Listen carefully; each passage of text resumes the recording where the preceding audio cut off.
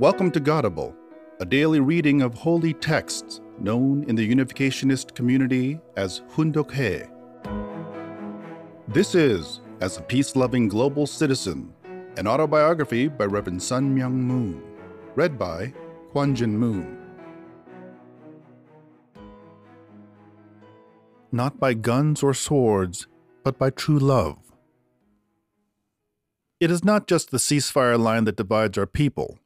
The Yeongnam and Honam regions are also divided by an invisible line.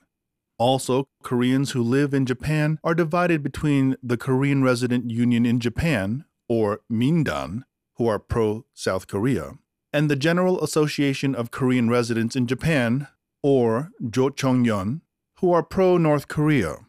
The conflict between the two organizations in Japan is based on the hometowns of their respective members.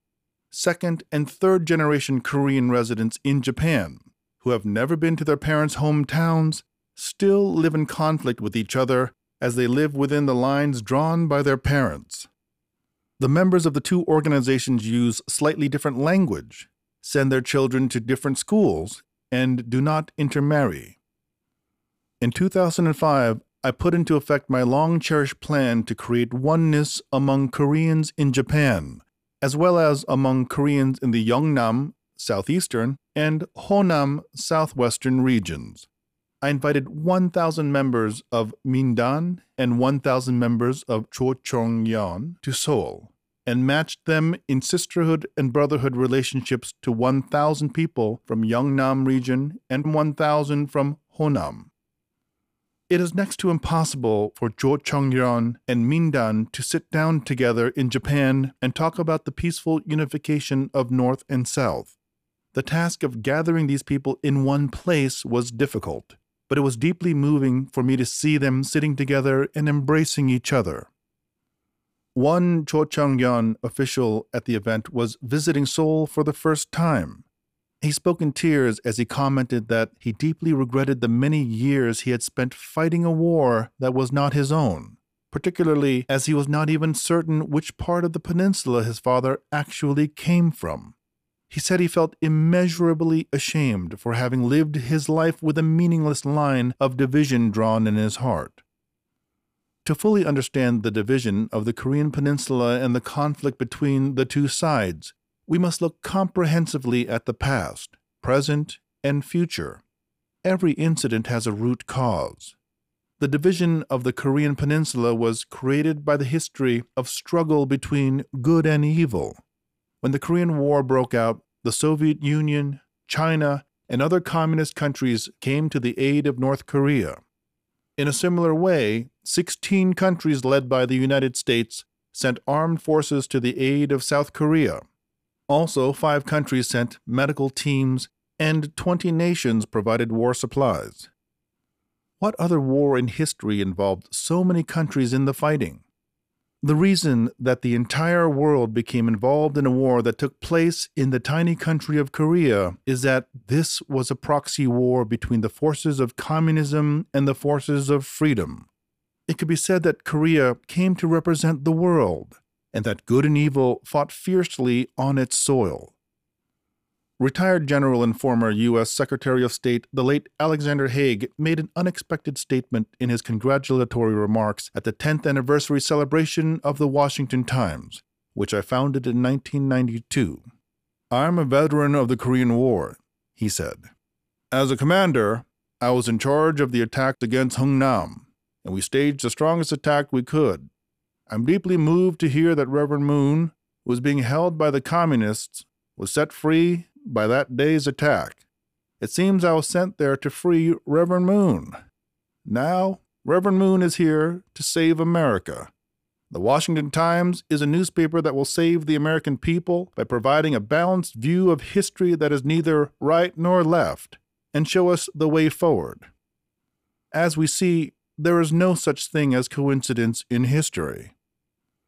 A few years ago in Korea, there were people making the argument that the statue of the famous General Douglas MacArthur in an Incheon park should be removed. They believed that if United Nations forces had not joined the war effort, the country would not be divided between North and South, as it is today. I was shocked to hear this, and spoke strongly against it.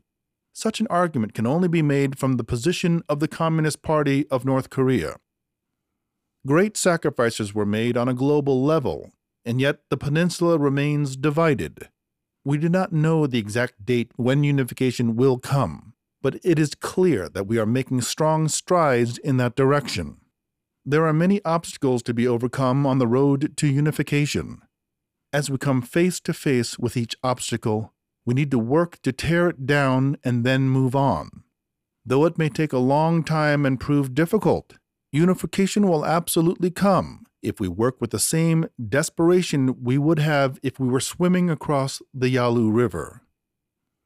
Following the breakup of the Soviet Union, Romania resisted change the longest among the communist countries of Central and Eastern Europe. Then, at the end of 1989, Romania experienced a bloody uprising by its people. As soon as the regime was toppled, Nicolae Ceausescu, who had ruled the country for 24 years, was executed along with his wife.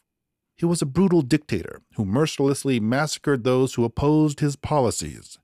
In any country, one reason a dictator will tend to tighten his grip is that he fears for his life in the event he may lose power. I think that if a dictator can be certain that his own life would not be placed in danger, he will not go headlong down a dead-end street in the manner of Ceausescu. Our country, too, will be unified before long, by one means or another. So politicians and economists need to make the necessary preparations in their own fields of expertise. As a religious person, I will work hard to prepare to greet the unified Korea in which we can embrace North Korean people with love and share a common peace. I have studied the unification of Germany for a long time.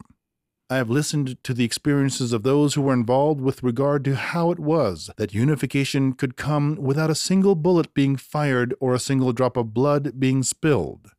In so doing, my hope has been to find a way that is appropriate for Korea.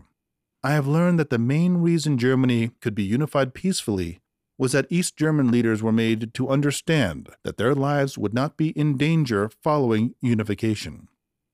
If East German leaders had not believed this would be so, they would not have allowed unification to occur so easily. I came to believe we need to have a similar understanding toward rulers of North Korea. A novel based on North Korea was published in Japan not long ago.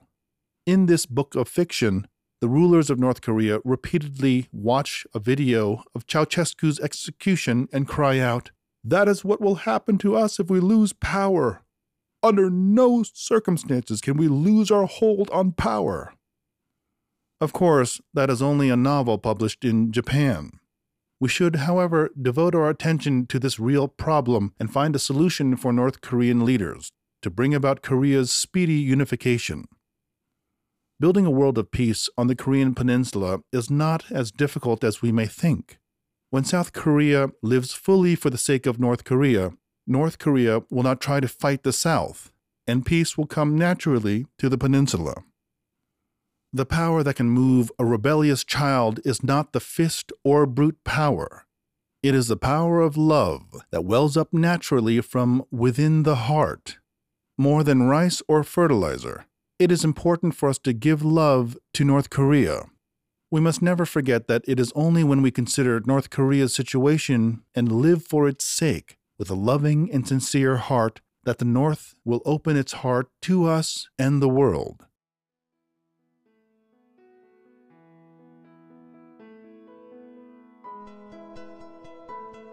Thank you for listening to Godable.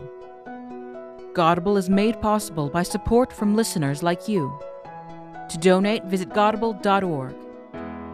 Thank you.